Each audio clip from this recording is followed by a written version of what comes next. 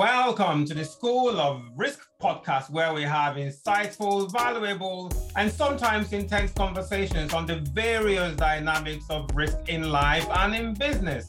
I am your host, Chizabele Gudo, and with me on the show today is Dr. Haida Al-Hakim.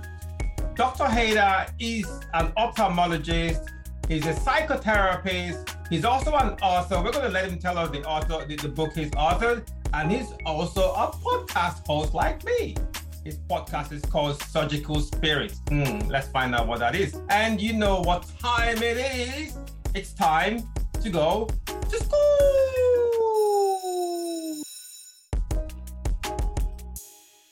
Welcome to the School of Risk podcast, Dr. Haida. It's Haida Al-Hakim. Did I pronounce it right? Yes, sir, you have. I mean, I have difficulty in pronouncing your name. I think it's. I want you to try. Chizabel. Correct. Yes. I go for the last name. I can't say it. No, you can't. You must say it. That's the rule before we proceed. I can't say it, man. I'm in trouble now. Okay, here we go. Give it a try. Egudo. There you go. As easy as that. Egudo. It's as easy as performing the surgery.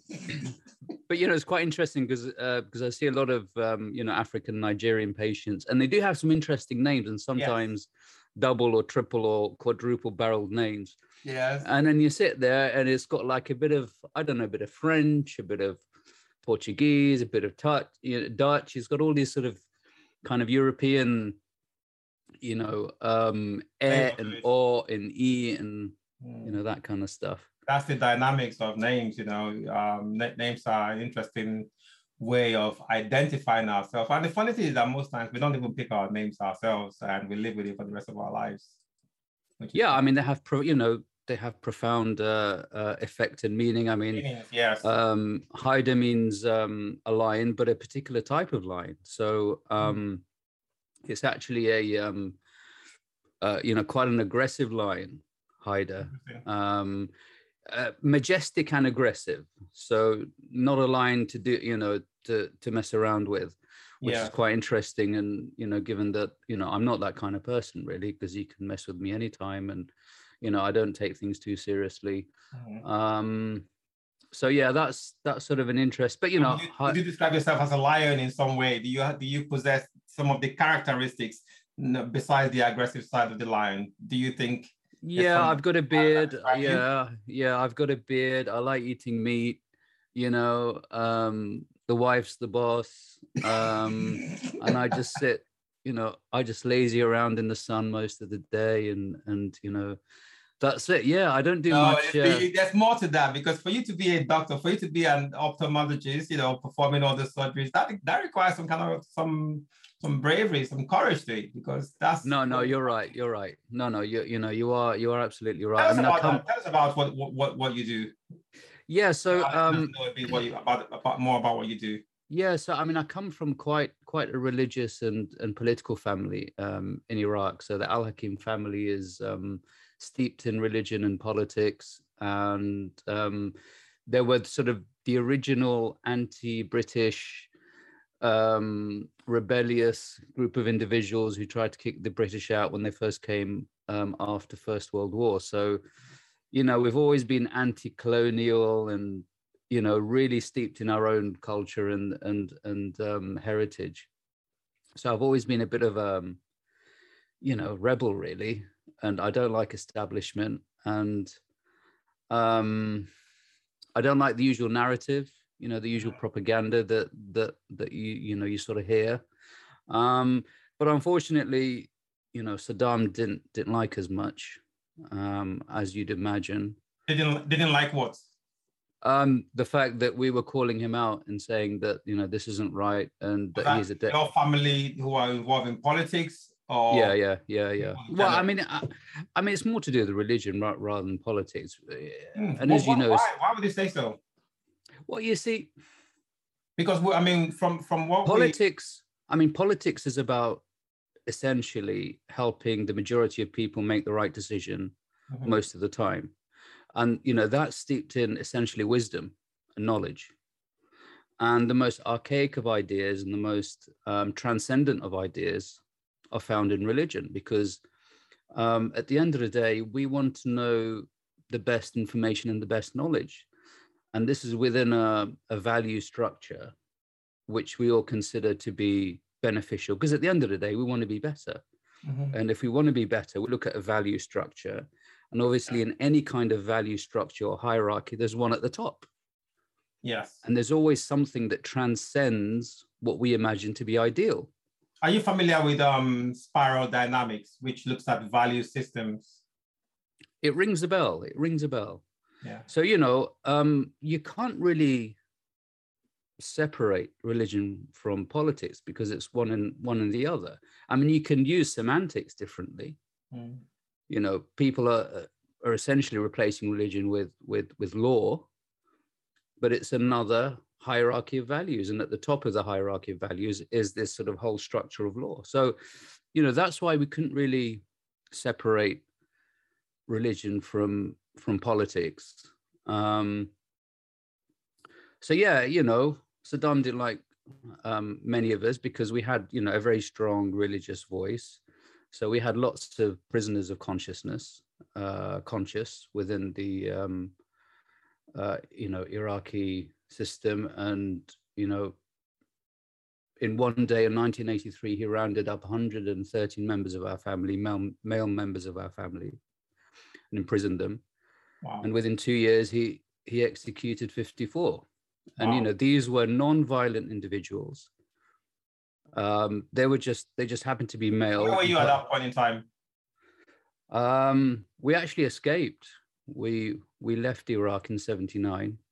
Okay. My dad's excuse was to do his PhD, because he's a scientist. So he kind of rebelled against the religion, so to speak, sort of rebelled against the rebellion, because he thought that, the way forward was science, essentially. So we left Iraq in 79, which was a good thing, because we left just before the, start of the Iran and Iraq war. And we came to the UK, and he was finishing off his PhD. He's a marine biologist. Okay. After that. Yeah. He's a zoologist. He loves his fishes. I should talk to him, because I love aquariums. Yeah. The guy is obsessed with fishes, and I mean he's obsessed about animals in general, but more so in fishes. Mm-hmm. So yeah, he kind of left the whole quagmire of politics and religion and so on. But yeah, I mean, that's the kind of background. And if you have that kind of background, you don't shy away from political and religious discourse. Yes. That's always been part and parcel of what we talk about, really. And all this sort of non-political, non-religious talk is a bit alien to me. Anyway, so I mean, I kind of grew up in this sort of pseudo religious kind of political plus scientific, so it was a kind of a weird mixture of having both, but I decided to go down the scientific route. And how did it influence you? I think that's where you were just going to go into now. How did that influence you into where you are? Well, contradiction, really. Okay, interesting. Yeah, because you've got two conflicting ideologies. You got the physical world and the metaphysical world, and do they come together? Are they mutually exclusive? Or are they one, or we just don't understand? Or are they one, just with different terminology and different language? So but I think I've always been involved in conflict, so to speak. I mean, Iraq's always been involved in conflict, to time immemorial. And even the word Iraq means a fight. Oh, really? Wow. Yeah. So sort of. Iraq is essentially like, it means conflict. That's the kind of the base lexicon of it. So I've always, and I mean, I like a bit of, a bit of tension, a bit of like, I love that. What does it do for you? What does it do for you? I mean, when you say you like a bit of tension, and yes, we all experience different kind of stresses in our life. Conflict is a form of stress.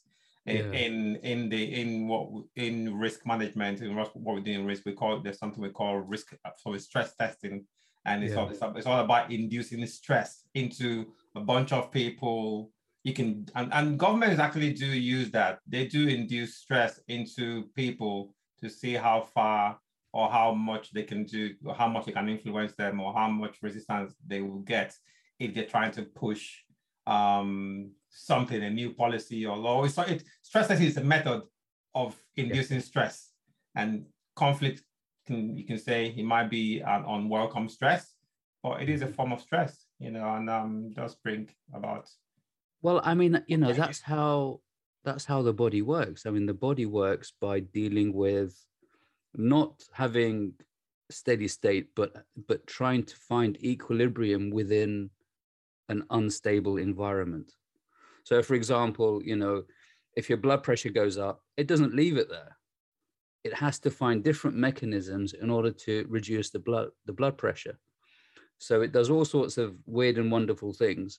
So physiologically speaking, our body is always in this sort of constant cycle of looking for conflict, looking for problems, and solving it. And I've always been that kind of individual. If there's conflict, if there's an argument, I mean, in school, whenever there was an argument, I was there sort of in between, trying to find out, obviously enjoying the whole conflict and fight and so on. It's great to watch because it's quite entertaining, and I really enjoy watching boxing and MMA and so on. So it's that whole conflict. But once you get involved in trying to solve the problem, I mean, it brings you a lot of joy and satisfaction, I guess. So I realized that conflict is all around us, and I quite enjoy being in the middle of it and trying to solve it. I mean, it's not nice being involved in a conflict, and that's quite physiologically unstabling. So I kind of unconsciously became more and more risk averse because I didn't like being involved in conflict. But that's quite damaging because you don't excel in anything when you're kind of risk averse. How would you class yourself as being risk averse? I mean, come on, look at your accomplishments. You're an ophthalmologist, a psychotherapist, you are a podcast host. You're also an author. What's the book what's the book you've authored? Let our listeners know. I'm sure they will also know. Well, you see, I mean, let's go back to the story. So, we'll come back to this though. We'll come back to this. I mean, we'll come back to the book. So I was sort of in this whole kind of mixture of religion, politics, and then I decided to go down the route of my dad, which is science. And then my dad's, he got his PhD, and then he realized, well, maybe it's not for him. And then he went back into politics, and then he was one of the major. You go back in Iraq. Well, we were in the opposition, you see. So his boss was one of the major opposition leaders to Saddam. Okay. So he worked for him, and then he had a Islamic conference in Sudan, and my dad was with him. He got assassinated by Saddam's assassins.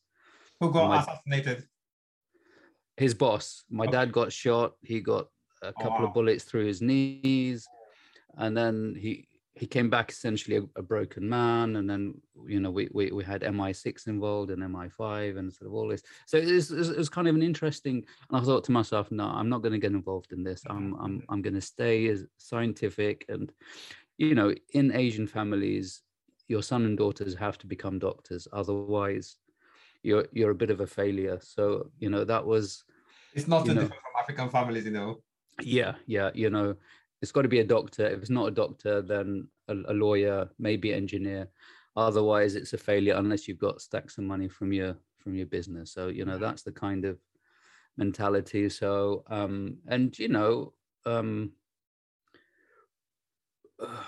he wasn't financially astute, so we had lots of financial difficulties. We were on benefits and sort of all that kind of stuff. But that you know what it's like when someone tells you can't do it, and you're not proper English and you don't have an English name. You think to yourself, well, I've got to work twice as hard and yes, absolutely. Get through that. So I mean, I managed to get into medical school in London, and I was just driven, and the narrative was to go back home to Iraq and help the people there. Whose narrative was that? Was that your family? Well, it was my parents. Okay. It was my parents. Yeah, it was my parents' narrative. And, I took that on because I was very much, within the culture and, within the religion. And that was my life purpose, really. And that drove me. It was very powerful. And I was working in London at the time. Then the invasion happened in 2003, which was... it was like seeing a miracle unfold, because I would have never thought that, in my lifetime, there would be a change of regime. Because I never lived a life where there wasn't a desperate regime in Iraq. It was all killings and murders and executions and imprisonment. And, that was the whole narrative that I grew in. So when, the Americans came in and the coalition forces, it was like a new dawn happening, it was really surreal. And I remember watching it on, I just finished one of my cataract operations, and then one of my colleagues came and said, look, come over, come watch it. And it was like so surreal. I thought, oh my God. And I thought, right, I need to go back, find a way back. So I booked, at the time you couldn't get into Iraq because there was no government and there was American troops everywhere. And someone said, well, you can go to Jordan, and then from there you can find a way in. So I actually booked a ticket to Jordan in 2004. And I went to the border in, between Jordan and Iraq, and they'd closed the border. There was thousands of trucks waiting to go into Iraq, to send all kinds of interesting, probably Nigerian businessmen sending all the, all the stuff in there to make tons of money. I wonder what that will be. Very stereotypical. I know. I know. But there were thousands of lorries waiting, to get in, because it was like. Why? What were these lorries doing there? There was conflict going on. It was a new country business, isn't it? It was like new opportunities. Yeah. It was literally, the country had been, it's like commodities they were taking in, things to sell, God knows what it was. Yeah. God knows what it was. But it was like probably businessmen thinking, oh my God, we can sell pretty much anything in here. Because it was closed off from the world. It was similar to North Korea. Wow. So then they said, no, you can't go in.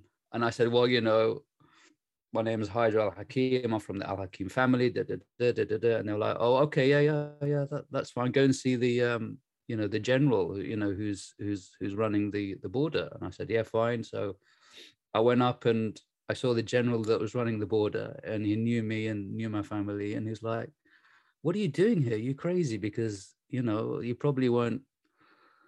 I probably won't see you again if you go inside. And I was like, no. Was that what he said? Yeah. He was like, are you sure you want to go in this? Because there's just American troops in there. And there was a possibility you could have lost your life. Absolutely. But what I didn't realize was that my uncle, my mum's brother, had a bit of a, he had a bit of a following, actually. I didn't realize that. He's another very religious and spiritual leader. He had a bit of a following in there. And they actually contacted me and they said, look, if you want to come in, just mention my name, to whoever you go inside, and we'll sort something out for you. But, the Jordanian border is with sort of the western part of Iraq, which is very Sunni-led. And there was a lot of issues there. Particularly with sort of Sunni and Shia, because Shias are more down in the south and central. You got the Kurds in the north, and then you've got the Sunnis in the west. So I got in, and then the first card that I found, I say, look, I want to go to, I'm from Negev, which is southern Iraq. I said, I want to go to Negev. They said, well, no one from here goes to Negev because, that's southern Iraq and we're too scared to go there. But we can take you to a halfway house, and then you can take it from there. And then so I said, fine. We went through the border, and then we had to go past through Fallujah, which at the time had some fighting with the American army. And then, surprise, surprise, the car broke down in Fallujah, which was absolutely wonderful. And I thought, oh my God, that's it, head chopped off, whatever. The car broke down, and we were supposed to go to sort of a halfway house called Karbala, which is quite Wait, famous. just hold that thought there. So now you have the American soldiers. Were they who were they fighting? Was it because at that time I think had the terrorist guys gone in at that time, or Well, was it?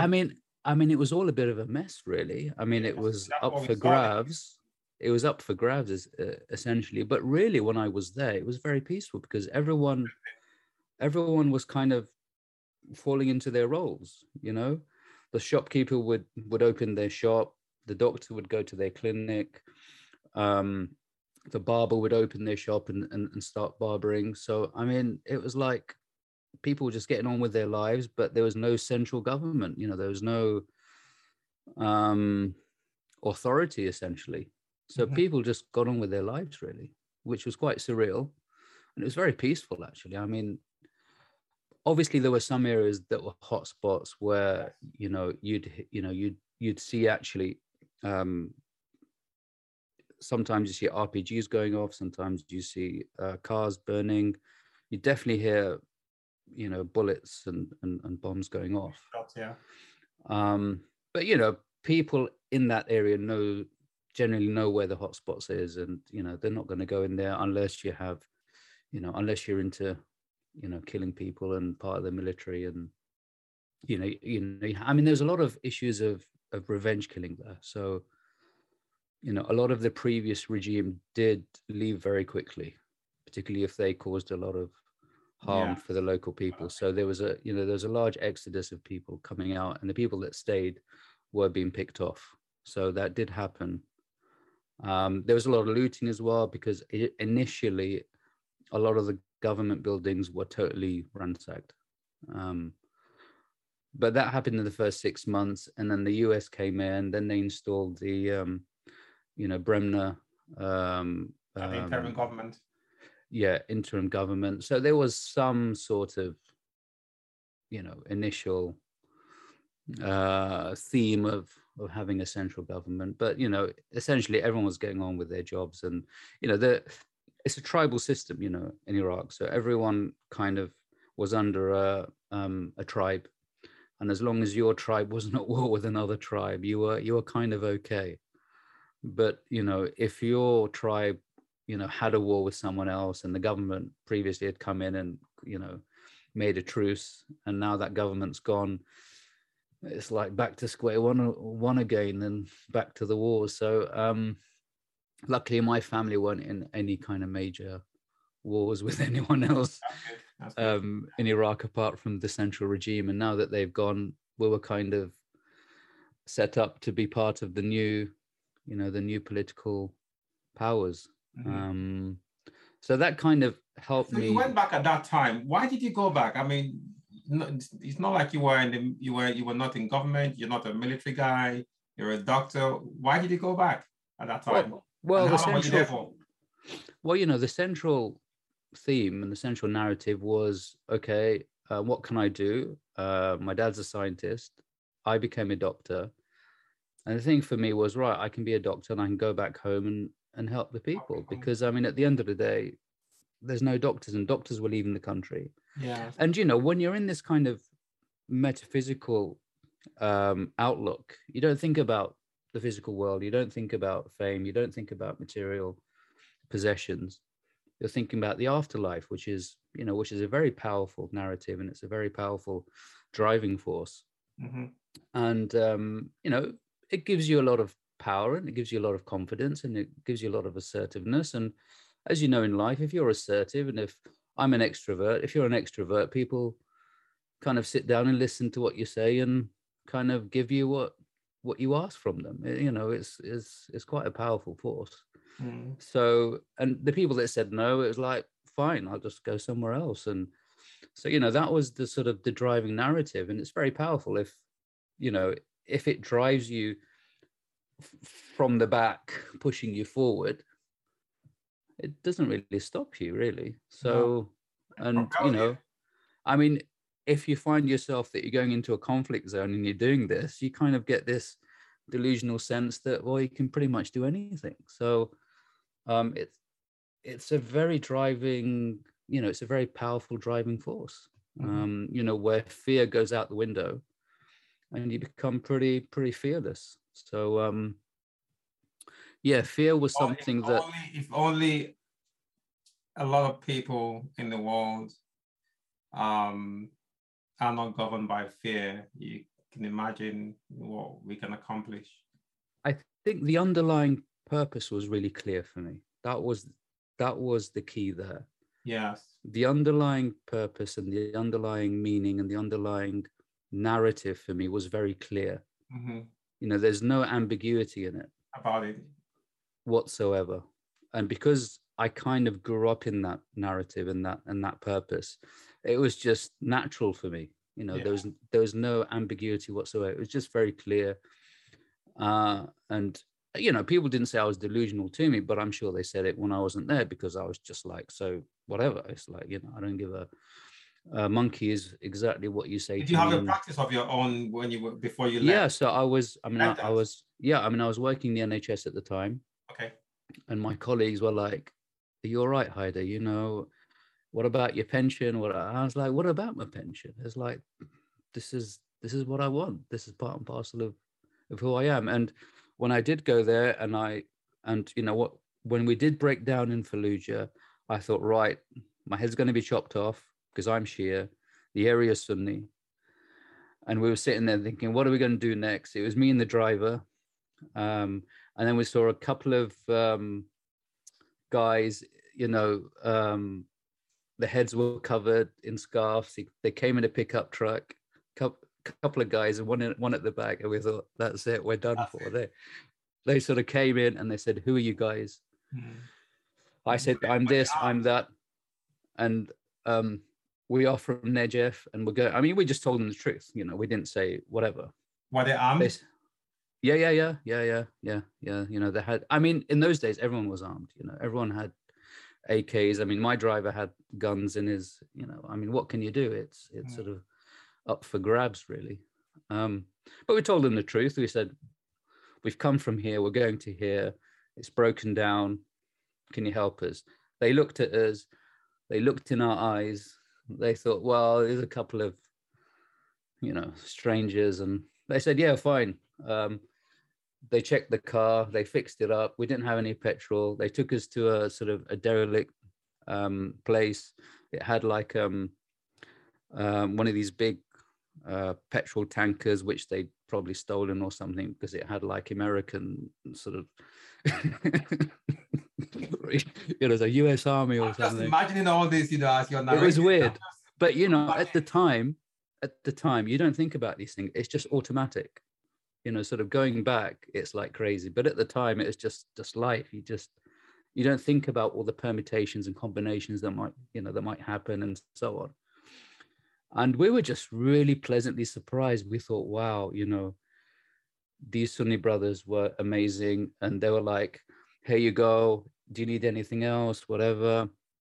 And then they said, please, when you go to Najaf, please pray for us. And it was just an amazing feeling. And then we drove down. I got to my uncle's, and he was like, what the hell are you doing here? Are you crazy? Well, you've come all this way. And yeah, they were quite surprised seeing that this man from the West who'd never been to Iraq for 29 years. And, I guess they thought, well, he's got a purpose in life, isn't it? He's got something that was driving him. And yeah, so then essentially I decided to kind of, that's it. I'm going back home. I'm going to set up my eye service here and in Iraq. And then I went back to the UK. My wife and kids were in the UK at the time. And I told my wife, and she was like, yep, you're joking, aren't you? Are you all right? And I was like, no, this is it. This really speaks to me. This is what I want to make my life about. So yeah, I was going back every 6 months. So did you study your practice in Iraq? Yeah, so I mean, I was going back and meeting with the other ophthalmologists and, setting things up and helping training and teaching and doing surgery. And, this went on.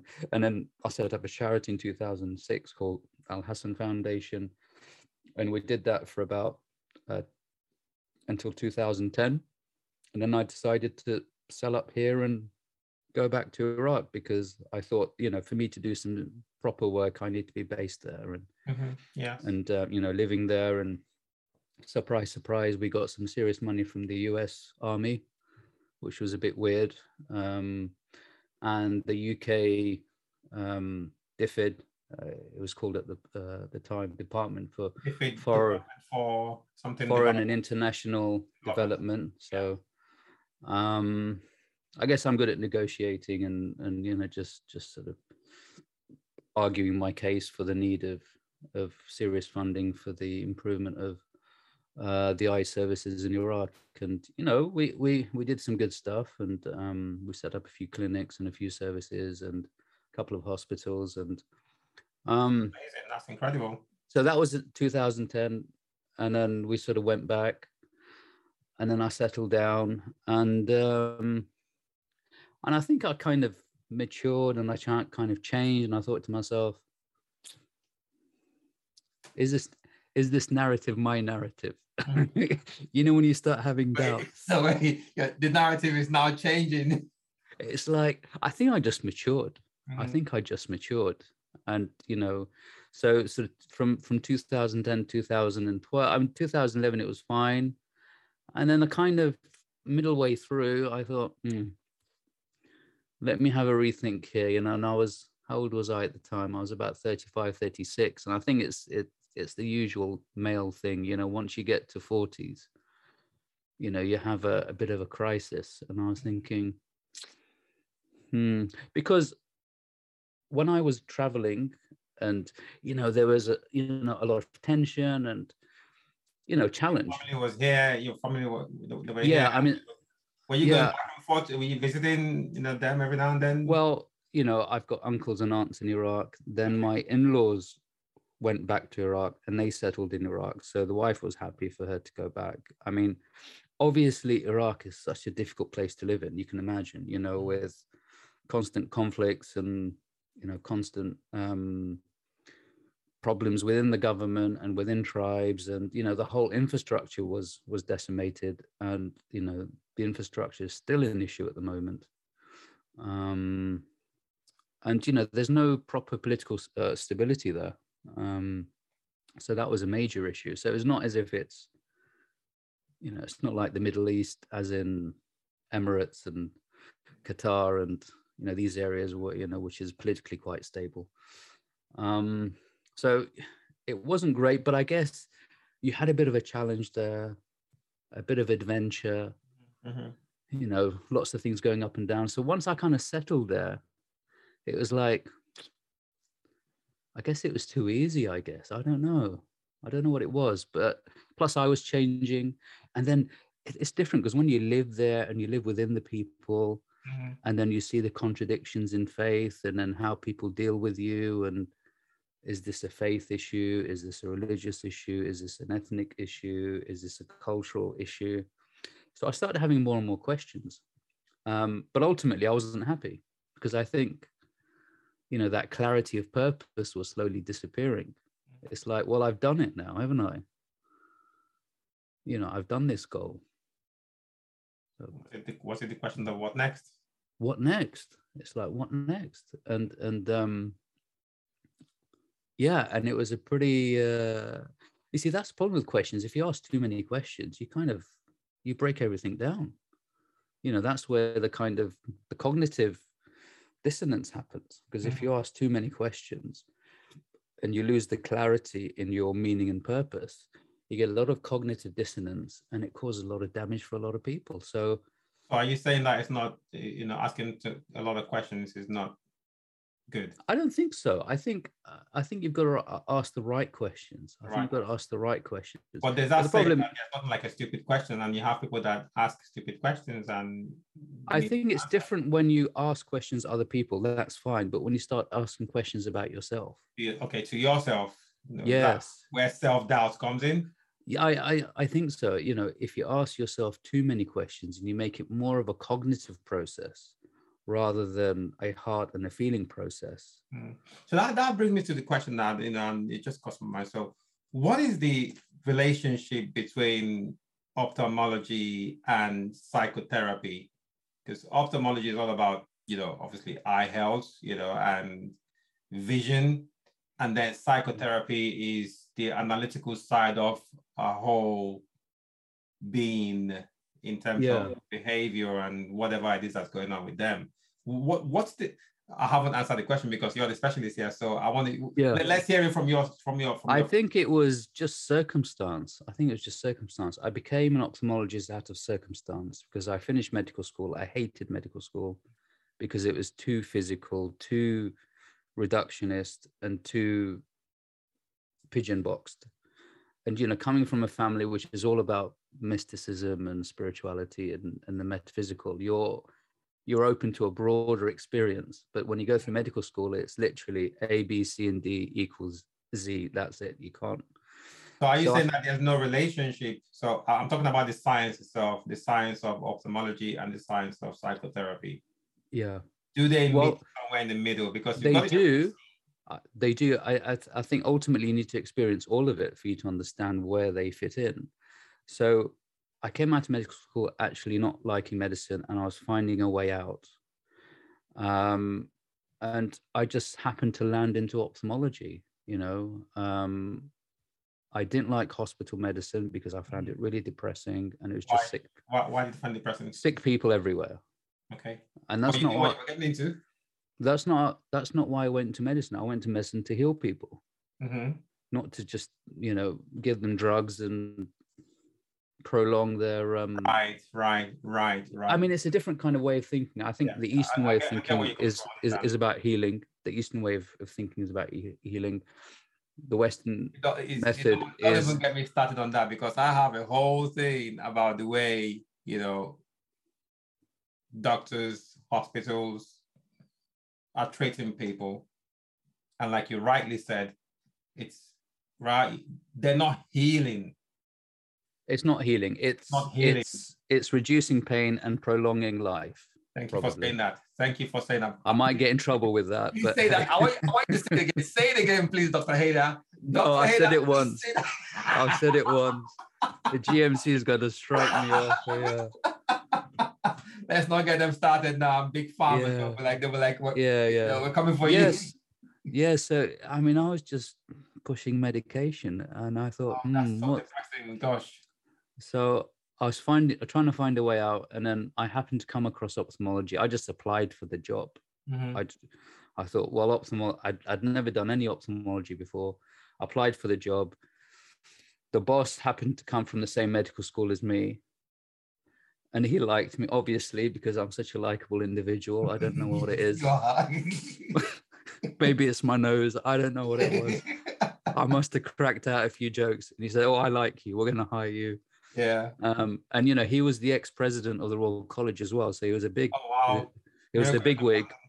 I must have tickled him in the right place, and then that's how I got into ophthalmology. And I thought, oh, this is nice because there's a bit of surgery, a bit of medicine, and then I did all sorts of things in ophthalmology. Really nice. I went to the Himalayas. I went to Kathmandu. I went to some weird and wonderful places, and you know what it's like. Yeah, you just do lots of interesting stuff. And then the opportunity came along in Iraq.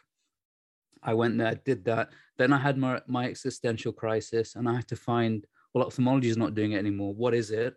And then I went into the field of, I thought, well, I started listening to podcasts and sort of other people's perspectives. And I thought to myself, there's an alternative reality for me out there.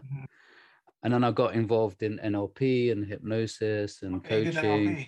Yeah. I met a few times with Richard Bandler, You did meet Richard Bandler? Yeah. Wait. When did you do your, because I did mine with Richard Bandler as well. This was 2016. And then I had the 7-day training at the hotel in, at Kensington. At Kensington, yes. Yeah. Was there. You had Paul. There was a day that Paul Paul McKenna. Paul So McKenna actually. we were there together. Yeah, I thought I saw you somewhere. No, for real. You. I was at that one. That was when I got mine in 2016 as well. Yeah. Well, you see, I know Paul McKenna personally because Do you know him? Yeah, because of He's a weird guy, isn't he? I really like the guy because we've treated whatever, and he was like yeah, and I was like really, he was like yeah, it's like okay, and but yeah, I wasn't much of a fan of Richard Bandler, but the guy's effective. Interesting. No, but I was a fan of him because, like you said, he was effective. He knew what he was talking about, and well, it's just that clarity, isn't it? It's just that clarity. Clear. And then I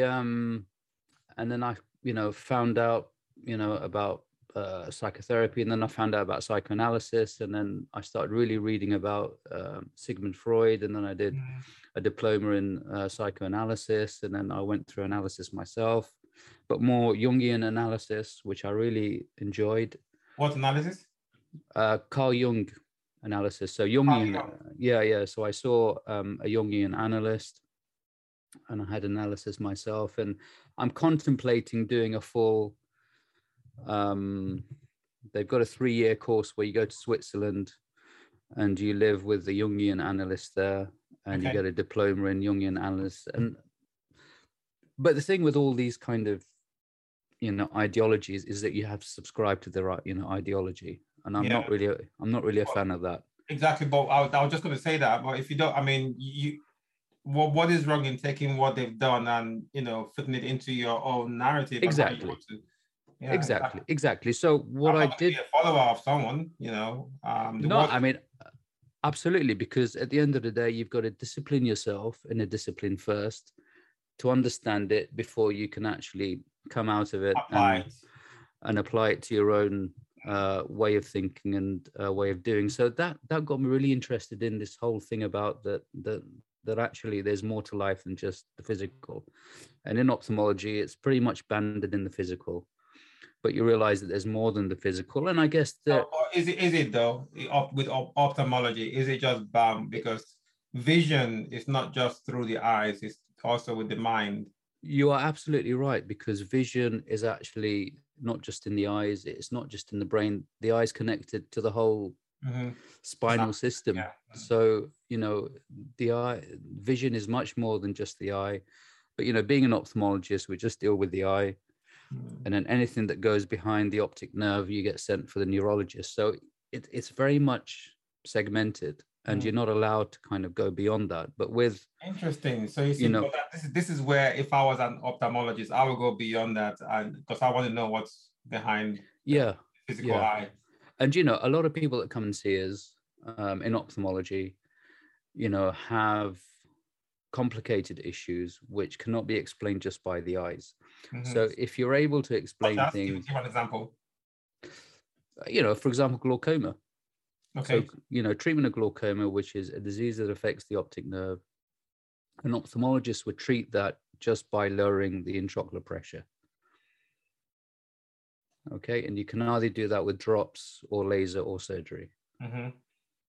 That's the only modality that we have. Now they're kind of talking about neuroprotection. Okay, what does that involve? Well, because we're doctors, we've got to have a pill and, stuff like that. So they're talking about B vitamins. Surprise, surprise. Come on, that's everywhere. So you see, in medicine, you can only tread carefully. Yes. I mean, we saw what happened, in the pandemic. You can just tread carefully. If you tread a bit too much, you get cancelled. Yes. Whereas in the world of psychology, so let's tread carefully. Yeah, I mean, in the world of psychology, you can actually go anywhere, really, because everything's up for grabs, I think, which was quite is that the case, though, because psychology is also a form of medicine, won't you say? It's more acceptable to kind of talk about these things in a weird and wonderful way because it's not so regulated.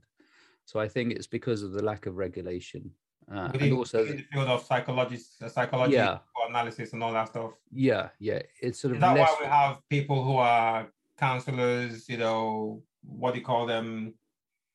Therapists who are not medical doctors, and they can just go and start providing. Yeah, it's less regulated, plus there's less money involved. So the more money that's involved, the more the more regulation, and the more that there is sort of an overseeing government power. So I think that's the reason. But the thing is that if you're a creative, like yourself and like me, you don't like to be stifled. No, absolutely. You don't want to be put in a straitjacket. I mean, it's good. If you can do an efficient cataract operation and you're happy with that, and it's your life purpose or whatever, or you've got life purposes outside of work, that's fine. If that's your cup of tea, go for it, enjoy it. Mm-hmm. Knock yourself out. I mean, I could have been quite happy staying in Iraq and just running things, but it was eating up inside of me, thinking, no, there's something else here.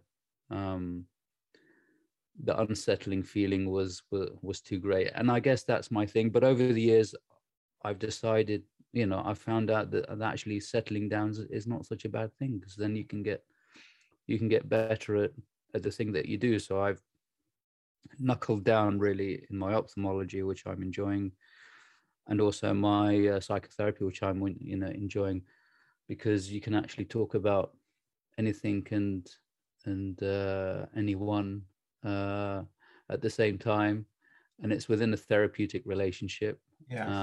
And you'd hope it's within a healing relationship, and it's all about words and ideas and stories and narratives, and I like to listen. I'm a nosy guy, so I like to listen to people and what they get up to, and you get to know what's really troubling them. Yeah, and if I can give them some advice, I think that would be beneficial. But you've got to make sure that it's not you that's making the changes. Otherwise, you get quite hubristic, and you think that you're the one who's. When you say it's not you making the changes, what are you talking about? Well, let's just say that you have the answers yourself, and you just need someone to kind of make it clear for you. It's like you and your gym. It's like obvious, Yes. But I don't want to be.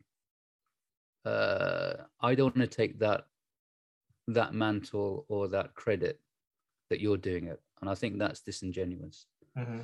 So I mean, so you allow the patient come to their own conclusion, basically. Yeah, that, but also, I mean, I personally don't know what I want in my mind, because it's complicated and there's lots of things going on. How the hell will I know what you want in your mind and what's going on in your head? You never know. I don't. So, who am I to tell you what's going on in, and I get into arguments with other psychologists all the time, because they can be quite condescending and quite too self-righteous and preachy. Oh, this is what's wrong with you, this is and I'm thinking, no, you can't do that. No. And that's what it's turned into. It's kind of turned into this kind of descriptive scientific methodology, which I'm not really a fan of, which is why I'm kind of, I've done the training, but I wouldn't go down that route. Which is why I, and I said this to you the last time we spoke, that I have this desire to help people, because when I hear of some of the treatments a lot of people have gotten, from visiting a therapist, psychologist, shrink, whatever I want to call it, it shocks me. And they're still not getting the help they need. And I think they've been lied to many times as well. And that's why they keep having this repeat occurrence of whatever it is that they're struggling with. Well, in any therapeutic relationship, there's a couple of principles. The first principle is that you've got to decide that you're going to tell the truth to the patient, and the patient tells the truth to you. Yeah. And how do you get a patient to tell you the truth? Well, it's difficult. It's difficult. How do you know whether they're telling the truth or not? You can only presume that, but but you need to make it clear that the therapeutic relationship will not happen if truth is not involved. Absolutely. And then the second thing is that the client or the patient has to want to get better. And I've seen so many patients who just don't want to get better. I mean, there has to be it's not a form of what's it called? Munchausen syndrome, where it's not that complicated. It's not that complicated. It's not that complicated. People do not want to get better. Why? I guess it's easier.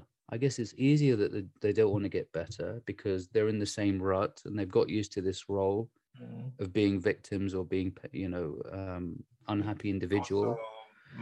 It's comfortable. It's comfortable, but it kills them. Wow. And that's what kills people. That's what gives them chronic diseases. And, I mean, that's in my non-scientific, humble opinion. That's what kills people, because you're too comfortable. And once you get too comfortable, that's it. It's sort of, so you need this constant kind of edge, this sort of constant balancing act between the comfortable and the uncomfortable. You can't go too comfortable. You can't go too uncomfortable. It's sort of. Is that why doctors then only prescribe and do not, and yes, they are trying to treat the physical, the ill health, and well, they're heavily regulated. You see, that's why. Yes, they're heavily regulated. They get paid well. Back healing, though. They're heavily regulated. They get paid well. They've got a nice Porsche. They've got a nice, they get their 2.5 holidays in, Monte Carlo. Look, they're not going to rock the boat. Okay. And that's what it is. It's comfortable. But, in the end. I can't be a doctor, because I probably won't practice. I won't practice the way it's supposed to be done. It's supposed to be about healing. Yeah, well, I think when I was in the East, when I was working in Iraq, what was it like there? Yes. What was it like? Regulated? No, you can do pretty much. Yeah, but then look, I mean, there's a lot more charlatans there, and there's a lot more, unregulated work. So I mean, it's a difficult balance. It's not easy. It's not easy. But I think you have this consciousness, which is what it's about, and a lot of people are fighting with their consciousness on a regular basis. And I think that's the thing that holds them in place. It's not really the regulation. It's more about their consciousness.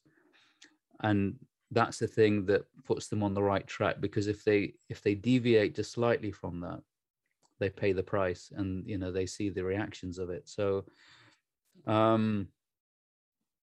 yeah, I don't think I was mature enough, to be honest. Said about consciousness there. And I'm going to use myself as an example to narrate this.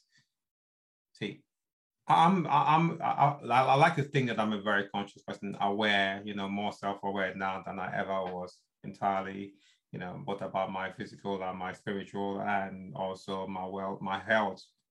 And obviously, so this is taking us back to the whole pandemic thing, and I did my own research with the COVID and so on and so forth, a bit more of it.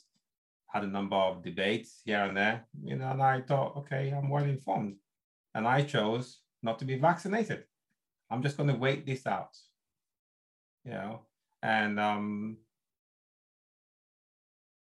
I just feel that when you are conscious and not driven by popular opinion, you can make more informed decision when you take your own well-being into your hands, I suppose, and not allow someone else decide that for you.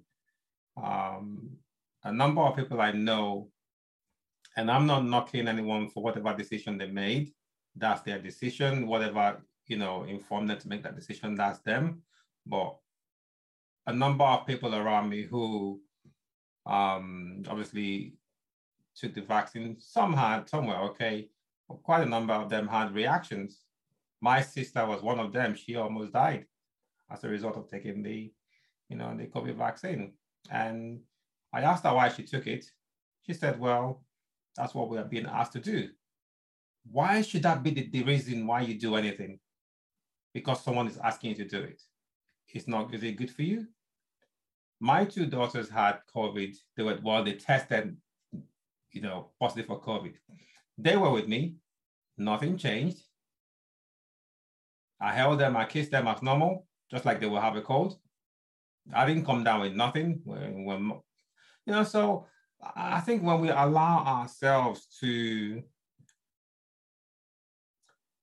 absorb a lot of the noise around us, we are also creating imbalances, chemical imbalances within ourselves. I'm not a doctor. You know this way more than I do.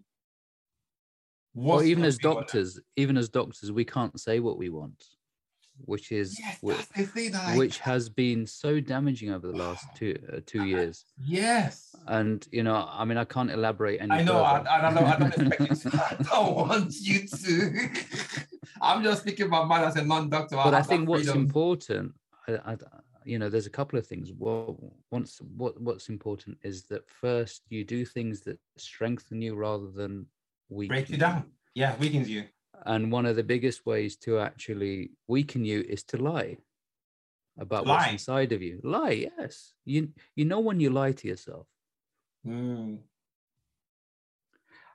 Look, I don't know the truth. Some people may know the truth, but I don't know all the truth because I don't have all the information. I can try my best, but I know when I'm lying. I know when I'm not telling the truth. Yes. Because it eats up inside of you. And the reason why it took me a year and a half to kind of realize that I wasn't happy in Iraq back in 2000 is I was lying to myself. I said, yeah, it's fine. It wasn't fine. So that's one thing, if you lie to yourself so many times, you get this self-delusional state. You start kidding yourself. But that's the most dangerous thing about getting into that self-delusional state is that you believe your lies and your lies become the truth.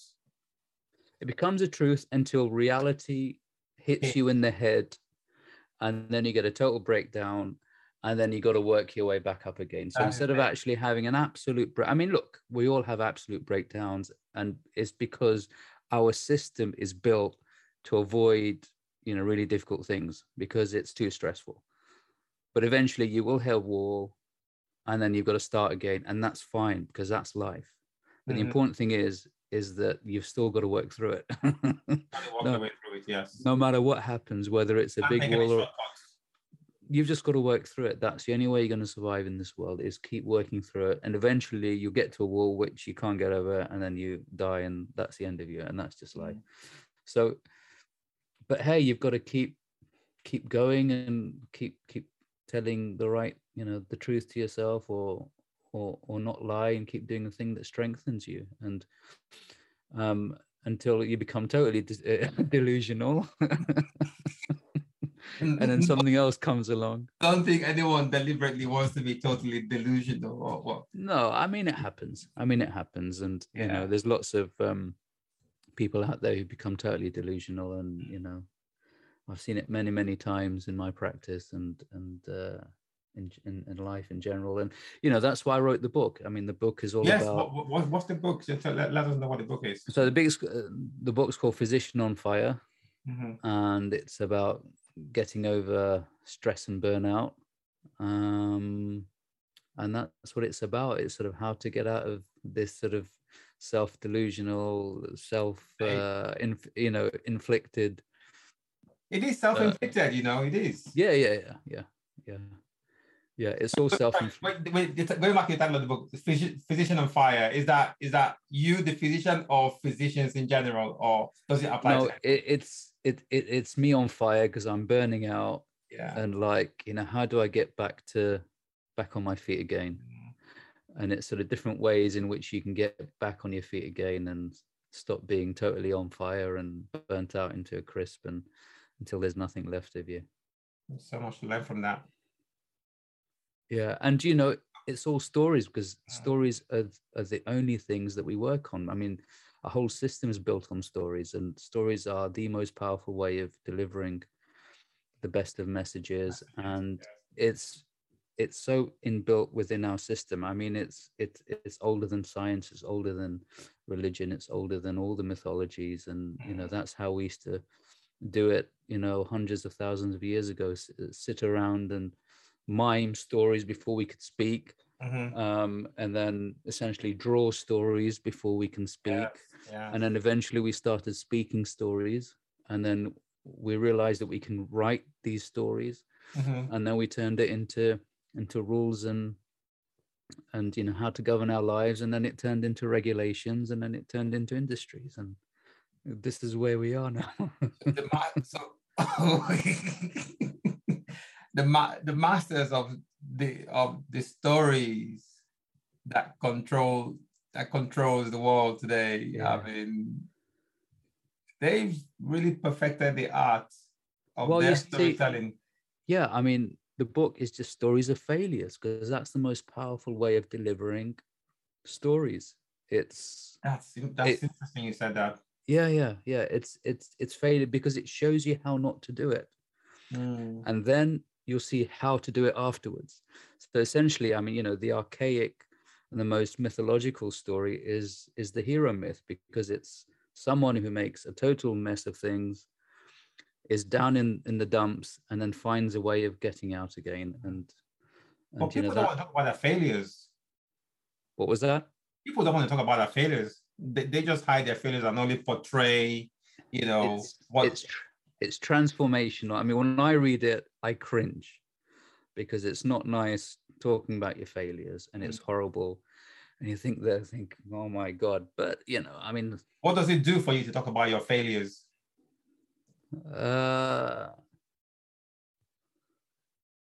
Doesn't do anything now, because I know I've got failures to come next.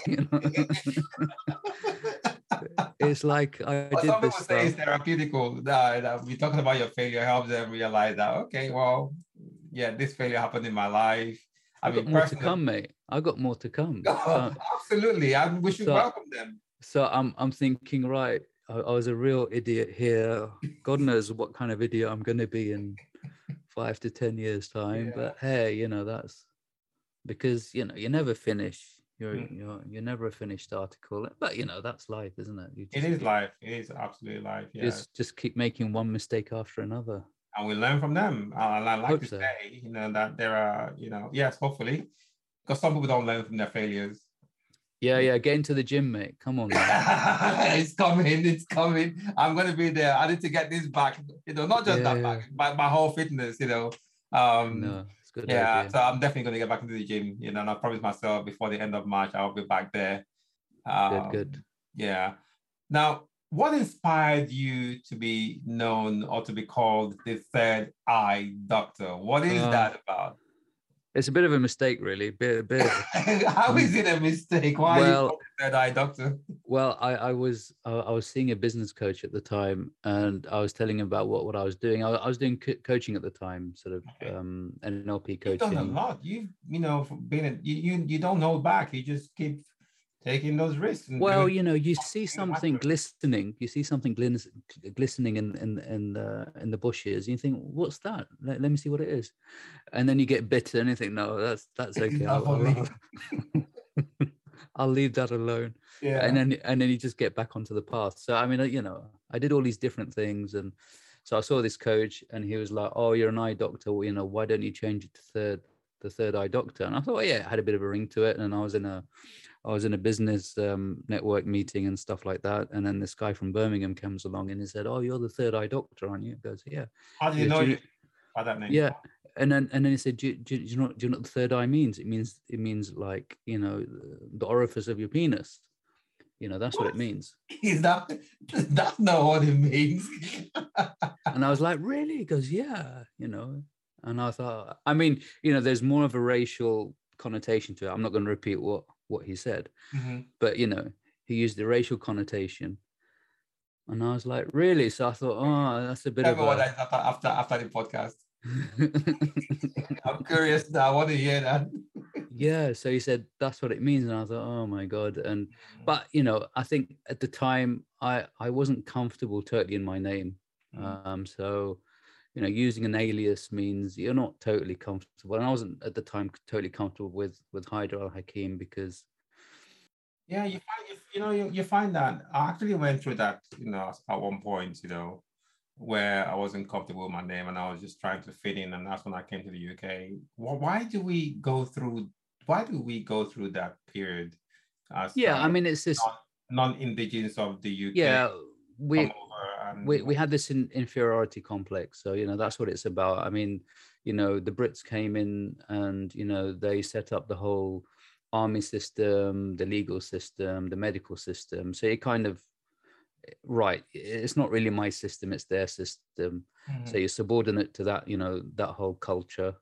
So I think that's where that comes from, having that negative or inferiority complex mindset. Yeah. Until you sort of realize that they're just human beings like everyone else, and they made many mistakes, and if we're gonna forgive ourselves, we need to forgive other people, and that's the way forward, really. Rather than it's really self-defeating to to not be who we are, not really own our own background and want to look. We all make mistakes. I mean, I've had so many times in my life where family close to me have made horrendous mistakes, and I was the victim of it. But I'm not going to keep beating that drum all the time. Of course not. Yeah, I've got to forgive. I've got to understand why they did it, and then find a resolution between the two. And that's the only way forward. We can't just keep beating the same drum over and over again. And we just got to move forward, because otherwise we're in constant dis-ease, and that's it. Constantly diseased. And you know what? That is interesting. Diseased, as in disease of the body, and we could end up being diseased entirely. Yeah, diseased and just constant dis-ease. We're not at ease anymore. We're not at ease. Yes. Yeah. I like that. That is it's really fascinating learning all these different. We've got to work together. That's what it's about. That's what it's about. Yes. We've got to work together. We've got to negotiate, and then come up with a common ground which we can all move forward with. Because if I don't have the upper hand, you don't have the upper hand. We both have privileges, and we move forward with it. Exactly. Wow. Now you've shared so much. There's so much about you that I didn't know, and you've shared so much. Shed so much light into your own risk-taking ventures. As a doctor, doing what you do and helping out, and going back to Iraq to help out and set up. I'm sure. Yeah, I mean, I can hope from that till today. Yeah, I mean, I can hope your listeners can sort of realize that life is a risk. Doing anything is a risk, but it's more risky not to do it. Not to do it.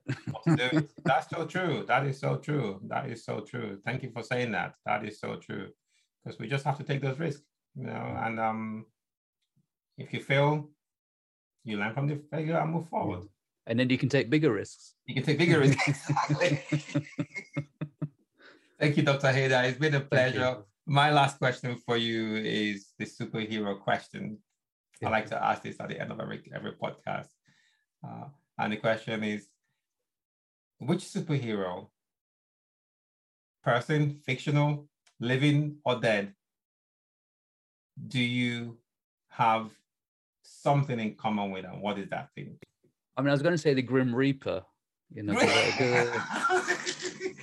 I like to take people's lives, but that's not very super. Let's get your patience away, Doctor. Yeah, that's not very superhero-like. But Grim Reaper. I've always liked Batman. I think Batman is. Everybody's saying Batman. Yeah. Okay, let's choose someone else. The guy in. It doesn't have to be a fictional character. I mean, the guy with, what's his name?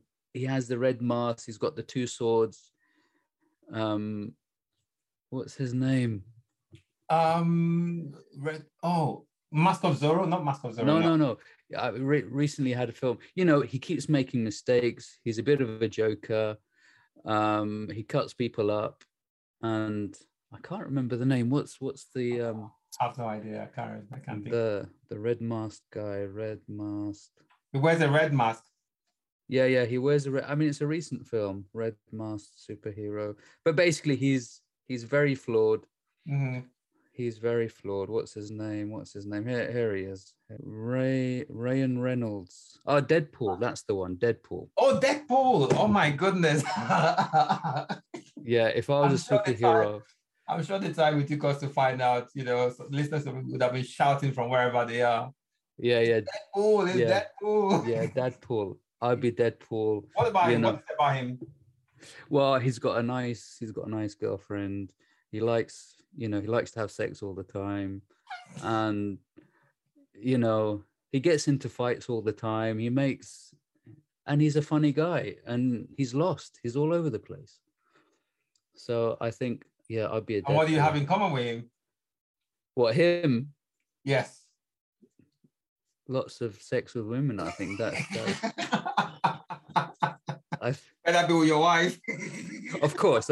But if I was a superhero, make that clear so she doesn't hear this podcast. Well, look, I'm always in trouble with the wife.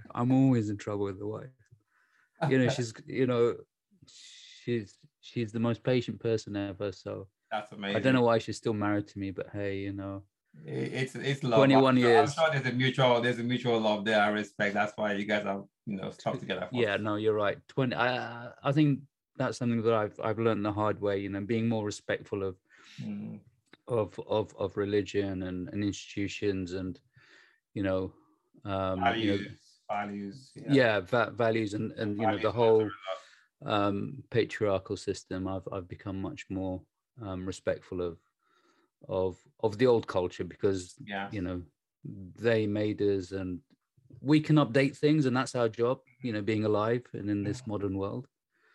And the next generation will update our own mistakes and follies. Yes, absolutely. Dr. Hader, thank you so much for spending this time with me. It's been a pleasure. My goodness, I could let this go on.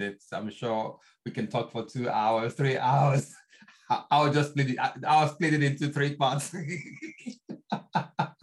But listen, it's been a pleasure. I've loved every moment of it. And, I'm sure our listeners are really going to appreciate, listening to you. Yeah, I mean, we're going to have you on the podcast, my podcast. So... Yes, your own podcast. We didn't even say that. You're a podcast host as well. Yeah, Surgical Spirit podcast. It's we've done our 60th episode now, so amazing. I think you'll be the 65th. I think amazing. Like that. I hope I get to 60, 65 years old and beyond. No, you will do. You've got good genes. Thank you. No, it's been a pleasure, and I look forward to being on your podcast and sharing what I have with your listeners as well, who are mainly doctors, obviously. Your listeners. Yes, sir. Yes, they are. Fantastic. Thank you so much. It's been a pleasure. Thank you. Thank you for spending the time to listen to this episode with Dr. Hader. This episode is full of lessons in risk-taking, and I hope it serves you well. What was the highlight for you in this conversation with Dr. Hader? Was it the risk he took to go to Iraq during the war to help save lives by opening up eye clinics and hospitals? To me, this episode was like having a discussion with a friend, sharing his life lessons with me. And I hope that was the case with you. Let us know. Find the send in a voice message link in the show bio and use that to send us a voice message to let us know how this episode made you feel. I hope it has inspired you and opened up your mind to new possibilities that will bring you reward in life. Check out our new shows every week, and please click the follow or subscribe button to be notified when we have new shows released. I am your host, your risk champ, Chizubele Gudo, here on the School of Risk podcast. Until next time, keep this in mind. If you are not consciously taking risks, you limit the possibilities life could open up to you. Thank you for listening.